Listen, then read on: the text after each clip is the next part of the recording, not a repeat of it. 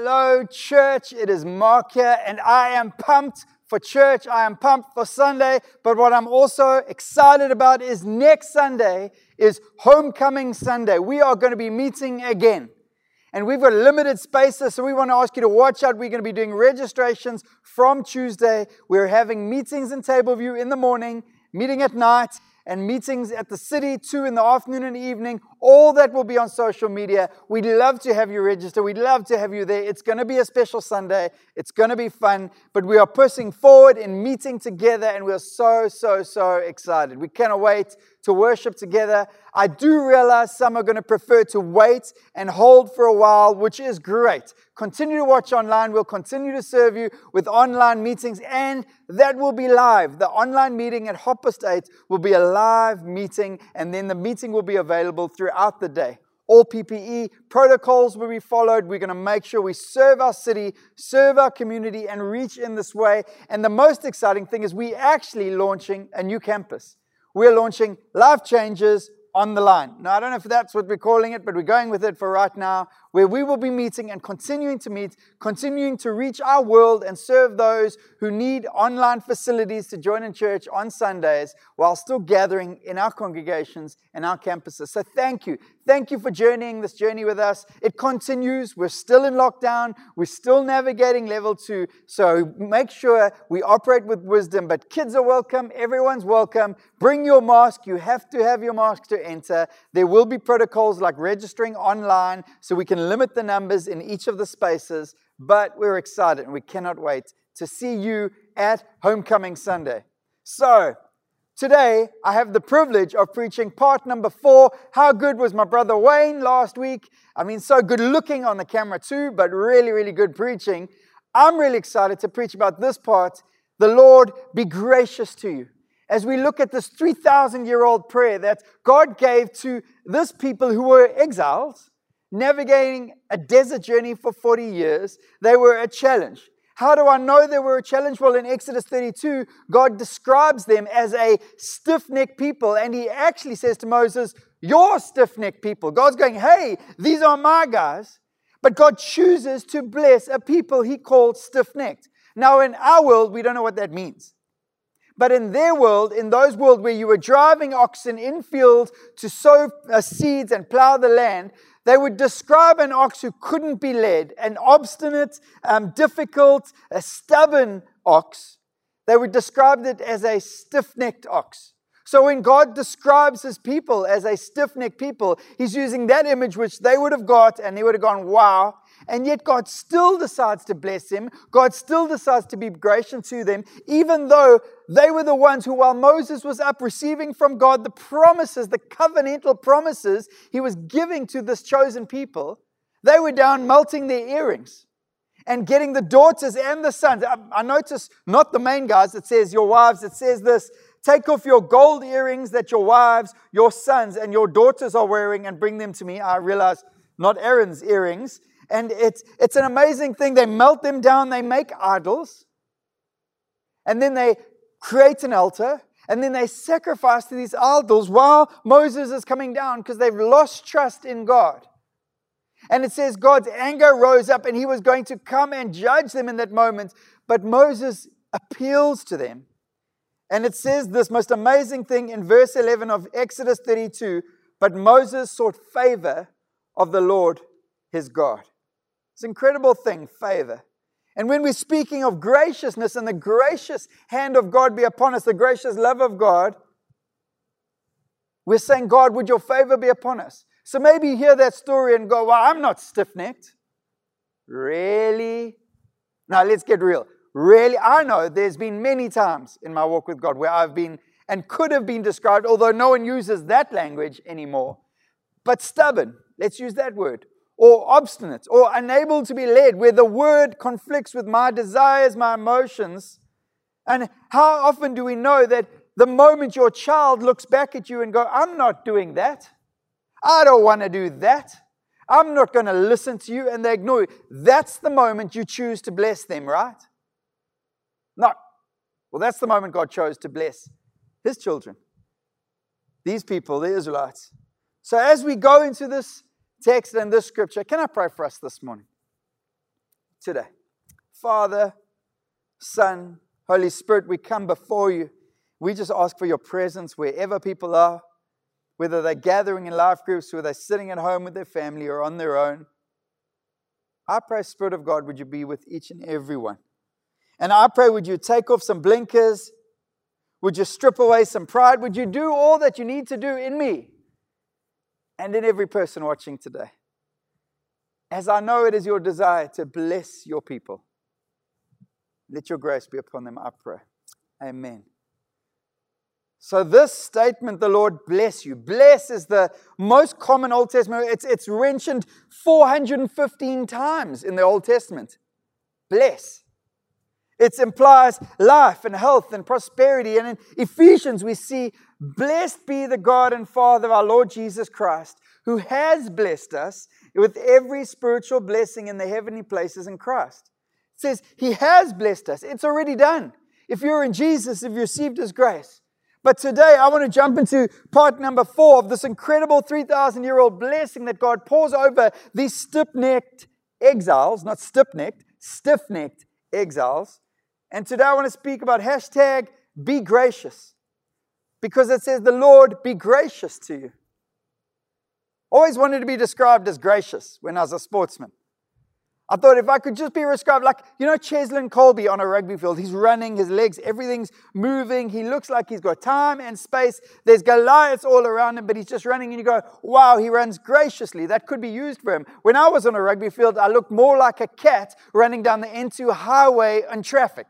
Just dodging, trying not get hit and survive this moment. That was my testimony of rugby. What about golf?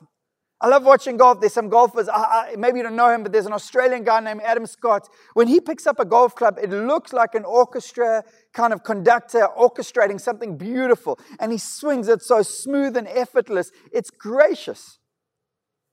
Although I was playing golf one day with my mate, and it was the first time he'd seen me swing. And after my very first shot on the very first hole, he said, "You look like an angry dwarf." I'm not sure how to take that, but I know it's nothing to do with graciousness. And you understand, or what about parenting? I wish there was more times I could be described as gracious in parenting, and there are moments. Last week there was a moment you wouldn't have described me as gracious. We've had very healthy kids for the whole of lockdown, which has been amazing. Until last week, due to something got in his stomach, and he said, "I don't feel so well." So it had been a long day. We'd been looking after the kids. He'd been pushing hard, not really listening to don't eat that or drink that. And so we pursued and we said, "Okay, go lie down in the spare room, take a bucket, look after yourself, please." And Judah, let me just be honest. He's like the bravest kid I know when you put him on a sports field, when you put him with the mates. But give him a tummy bug, give him flu, give him anything, he falls apart. It's like the whole world comes down. And I am not gracious with that. I suck it up, I move on, I'm a bit different. And so my son decides to go to the spare room. He doesn't get the bucket. He doesn't listen to anything we say. And we just hear that sound. That sound every parent knows. Can you testify? Put your hand up. You know that sound. It's more of a whoo. And next minute there is vomits everywhere, all over the spare bedroom. And I don't go, "Sorry, my boy. Are you okay? Can I get you something?" I'm like, "What? You vomited all over the room. I told you to get a bucket." Meanwhile, my very gracious wife goes and starts to love him. I'm in that moment, I'm going, "You're preaching on part 4 of the blessing next week. Nailed it, Father." But 3 things about this blessing. Be gracious to you. The first one is be gracious is an action. And I love it in Exodus 34 that says the tablets are replaced and the Lord is descending and He's speaking to Moses. And this is how God reveals Himself in Exodus 34. Then the Lord passed in front of Moses and called out, "The Lord." Imagine calling yourself like that. You arrive, Mark. But God says, the Lord God is compassionate and gracious, slow to anger, abounding in love and compassion. Abounding in love, devotion, and truth, maintaining loving devotion to 1,000 generations, forgiving iniquity, transgression, and sin. So this compassionate, that's a word, rachum. It's a feeling word. It's compassion that wells up when you walk past someone. It's compassion that stirs up in your heart. It's compassion that God has for His feeling. It's a feeling word. Compassionate is always partnered with this word gracious, which is kind of more like hanum, which is to show favor. And these two words are always partnered together. It's incredible, but those are the two first words. When God is revealing himself, in Hebrew culture and way would tell you that anything mentioned first would be of first importance. In first importance, God says, the Lord God is compassionate and gracious. It's an incredible thing. And this word gracious means to bend down or to stoop in kindness to an inferior. To favor, to bestow, to have mercy upon. And gracia means this favor of God. It's the image of someone bigger, someone mightier, someone who is able to make a change, reaching into a circumstance, a situation, and bringing help where help was needed. I love it. God speaks. And one of the examples that's given in this word, chanum, is used in gracious, says in Exodus 22, it's used, and you realize it's an action word. It says, if you lend money to any of my people who are poor among you, you shall not be like a money lender to him. You shall not charge interest. If you ever take your neighbor's garment as a pledge, you shall return it to him before the sun goes down, for that is his only covering. It is his garment for his skin. What will he sleep in? And it will be that when he cries to me, I will hear, for I am gracious. God's saying, I am gracious because I am gracious. I'm calling you to be gracious. And to be gracious is an action. And in this context, that action is don't charge interest. And when you lend something, don't take it away from him. See, those were the days of debt and interest and people taking everything, even your family, into slavery. And God says, well, graciousness is an action.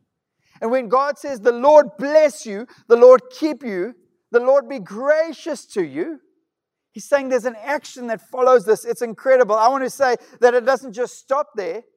And it's not about, well, most of us struggle because of, I deserve it. And so we get stumped. We say, well, I'm not sure, why should God be gracious to me? Well, you don't deserve it, so settle it. But you deserve it because of Jesus, and Jesus has done it. You haven't done it, but Jesus did it. And because of that, we get his graciousness. Secondly, graciousness and God's be gracious to you has a flow. And there's this motif throughout the Bible and throughout the gospel of God and operating in a river that flows. And this river flows and gets stronger and stronger and stronger. There's a flow in the graciousness of God and a flow to a destination. And you know who the destination is? You. The Lord be gracious to the flow, you, the destination. Oh, but I don't deserve it. No, again, we don't deserve it. That's the gospel. That's what's beautiful about this. And like a parent, God comes to his kids when we need help. He shows favor when we don't deserve it. He keeps reaching out and reaching into our lives and bringing this flow and this action of blessing, and it lands in our lives.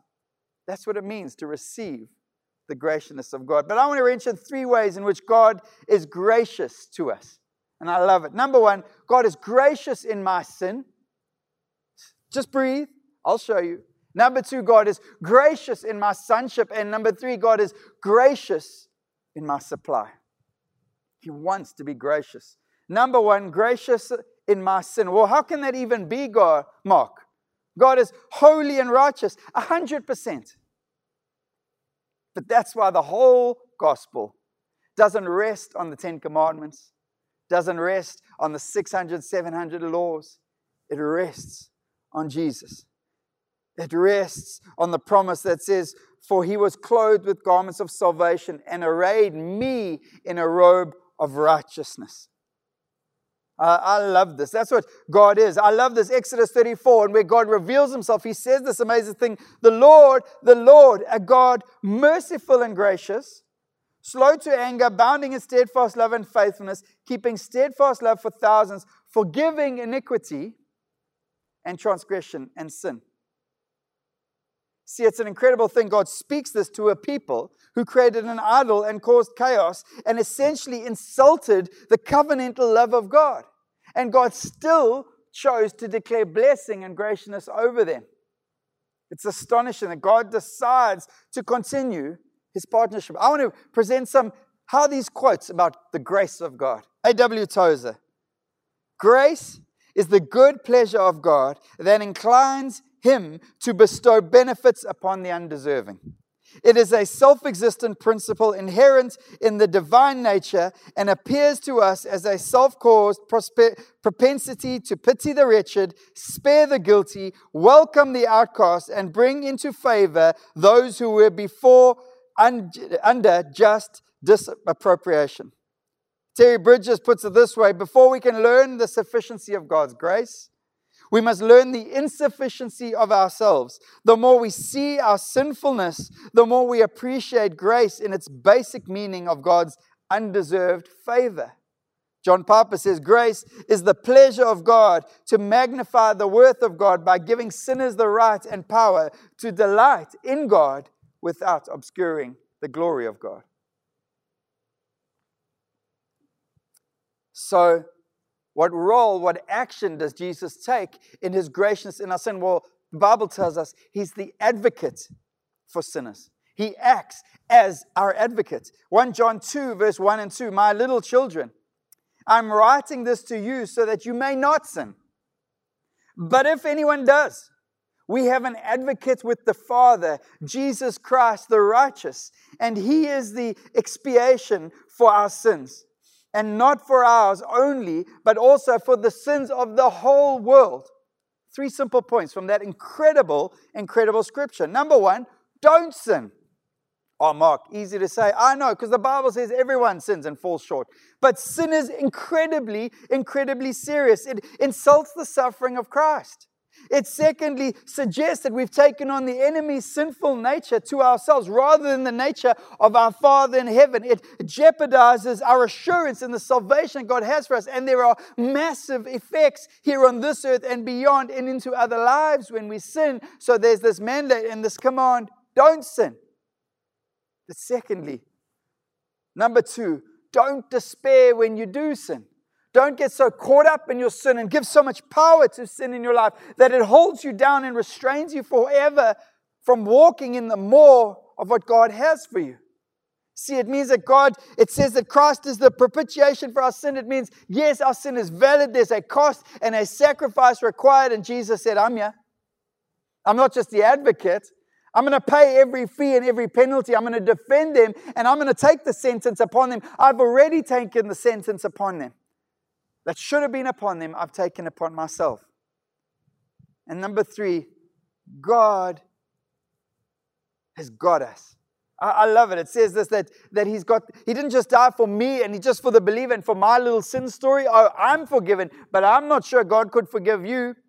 I'm not sure He could forgive your story. Mine wasn't that bad. I really wasn't that bad. No, I'm forgiven.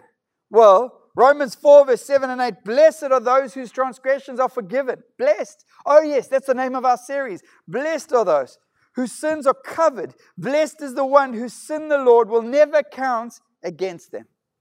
What about Romans 5? The law was brought so that the trespass might increase. But where sin increases, grace increased all the more. So that just as sin reigned in death, so also grace might reign through the righteousness to bring eternal life through Jesus Christ our Lord. We've got to get this, church. We've got to get this. God is gracious in my sin. He becomes my advocate. He is also my propitiation, and I get His robe of righteousness. And because of that, I can stand. And that leads me into point number 2. He is gracious in my sonship. He's gracious in my sonship. And Ephesians 1 verse 4 puts it this way. For He chose us in Him before the foundation of the world to be holy and blameless in His presence. In love, He predestined us for adoption as His sons through Jesus Christ, according to the good pleasure of His will, to the praise of His glorious grace, which He has freely given us in the Beloved One. I get taken from being an orphan with no future and no inheritance and no story, and I get pulled into a family story. I get called a son or a daughter of the living God, and He brings me life and freedom, and it's all because of Jesus. How good is that? Amazing thing, and I was watching John Mark Comer, and he said that most other gods through history, when you look at them as people presented and rose up their gods and goddesses, they were always presented as these vicious, mean-spirited gods who really, people had to be on the edge, and every time you messed up, there was a sacrifice to be made. There's the myth, the story, the history of Troy, the Battle of Troy, and the Greek king Agamemnon, and how he worshipped the goddess Artemis. And Artemis is mentioned in Acts chapter 19. And it's all going on in Ephesus and Ephesians at that time. And it says that he was attacking and the Battle of Troy was coming and his ships were on the sea and the wind just died. Maybe you've seen the movie, maybe you know the story, the myth, the legend. But this Artemis, his god, said, I will bring wind to you and I will move your ships forward into battle if you do one thing for me. And he's like, yes, yes, you must take the life of your child. And Agamemnon so worshipped this vicious goddess that he took the life of his child, as the story goes. The wind began to blow and the ships moved forward. But everywhere you see gods and goddesses presented as ones who demand the sacrifice. But how does God show himself? In graciousness. From the beginning, Adam and Eve sinned. God says, I'll go with you. I'll cover you. I'll protect you. All the way to the Exodus, God says, I'll provide for you. I'll keep you. I'll hold you. I'll present myself to us. And I love the fact that one of the greatest representations of God the Father is Luke 15, where the son goes off and squanders all the wealth the father had earned so hard for, all the freedom and joy. And obviously the older brother is watching, but that son turns and comes back to his father. And what does he receive? He receives graciousness. He receives a father who clothes him again, protects him from the potential abuse and beating that the slaves around him could have given him, the rejection he deserved, the shame he deserved. The father covers him. Why? Because he is gracious in my sonship. I'm a failure and have been a failure so many times as a son of the living God. I have made so many promises to God over the many years that I've walked with God, my Father. And every time I come back to Him, He shows me grace. He's gracious in my sonship. It's a challenge to my parenting. It's a challenge to my understanding of walking with people who let me down. It's a challenge to being human. Why? Because my journey is to be more like Him. He is gracious in my sonship. And lastly, in the midst of Corona and the challenges and all the promises that people stood in the John 10:10 year that God has for us, God is gracious in my supply, or should I say God is gracious in His supply. And the best picture, the Old Testament, the Israelites are walking around. He's just set them free. They're not going, thank you for freedom. Thank you we don't get whipped every day. Thank you our children can't be killed for messing around. Thank you that we don't wake up and there's a grumpy slave master so that day he can take our lives. No, they walk around going, we want more food. We want water. And they are moaning and moaning. And what does God do? God brings water from a stone twice. God brings food every day, manna from heaven. I love this in Deuteronomy 29 verse 5. Yet the Lord says, during the 40 years that I led you through the wilderness, your clothes did not wear out, nor did the sandals on your feet. I love in Paul the apostle, after the church in Philippi, I've helped him in Philippians 4 verse 19, and I realize we're jumping around a bit today, but I want to reveal God to you from all over His scripture. Philippians 4 verse 19, God will supply every need of yours according to His riches in glory in Christ Jesus. I love that promise because just before it, Philippians 4 verse 6, Paul says, do not be anxious about anything, but in everything by prayer and supplication with thanksgiving, let your requests be made known to God. See, we got to get rid of the anxious, and then we got to trust in the supply of heaven over our lives. Why? Because He's been gracious to me in my sin. It's not about what I deserve. It's about what Jesus deserves. I get that. He's been gracious in my sonship. He treats me like a child of heaven when I don't deserve it. And He's gracious in His supply. Why? Because He supplies all things. No, not all wishes, all things that His children need in these times. You see, we got to know who our supplier is. And I'm not talking about business. Because the enemy can also supply. Oh, Mark, what are you talking about? Well, I think the enemy supplied a Delilah to Samson. I think the enemy supplied a Bathsheba on a balcony to a David. I think the enemy supplied an apple for Eve. The enemy can supply. Who's your supplier? Who's your trust in for your supplier? Where do you go for your supply? Who's your resourcer for your soul, your reality, your family, your future? The Bible says God is a great supply. By the grace of God over the years and the privilege of having worked for many years, my kids have never gone hungry for lack of ability to feed them. But here's the amazing thing: when they do get hungry, it doesn't stop them begging for food and acting like they haven't had food before and acting like Dad's let them down before. And we do the same thing as the children of God. God has been gracious. He's taken us out of slavery. We become stiff-necked. I'm not moving that way because that way will demand something of it. And God says, no, I am the God who is gracious. I am gracious in your sin. I'm gracious in your sonship. And I'm gracious in your supply. So God, just 3 ways in which God has revealed His graciousness to me and His grace maybe to you. In your sin, in your sonship, in your supply. See, God, what I love about this 3,000-year-old prayer is that God initiated. I don't have to beg for it. I don't have to put a plan on the table. As so often my 11-year-old son, Judah, comes to me and says, Dad, I've got a plan how we can do this. I'm like, I don't need a plan, bud. I'm your dad. The other day, my little boy, Daniel, came to me, Dad, can I get this game? And he said, I'll pay a little bit. I'm like, you don't have to pay. I'll pay. He says, really? I said, yes. So I'm your dad. And I love you. So maybe I've left it to the last, but the why of all of this. Why and how could God be gracious? I love this song. How deep the Father's love for us, how vast beyond all measure, that He should give His only Son to make a wretch His treasure. How great the pain of searing loss, the Father turns His face away, as wounds which mar the chosen one bring many sons to glory. How can God, perfect, righteous, holy God, turn His face towards you, pour His blessing upon you, and be gracious to you? Because He had to turn His face away from His Son. Because His Son took our sin upon Him. The mocking voices shouting.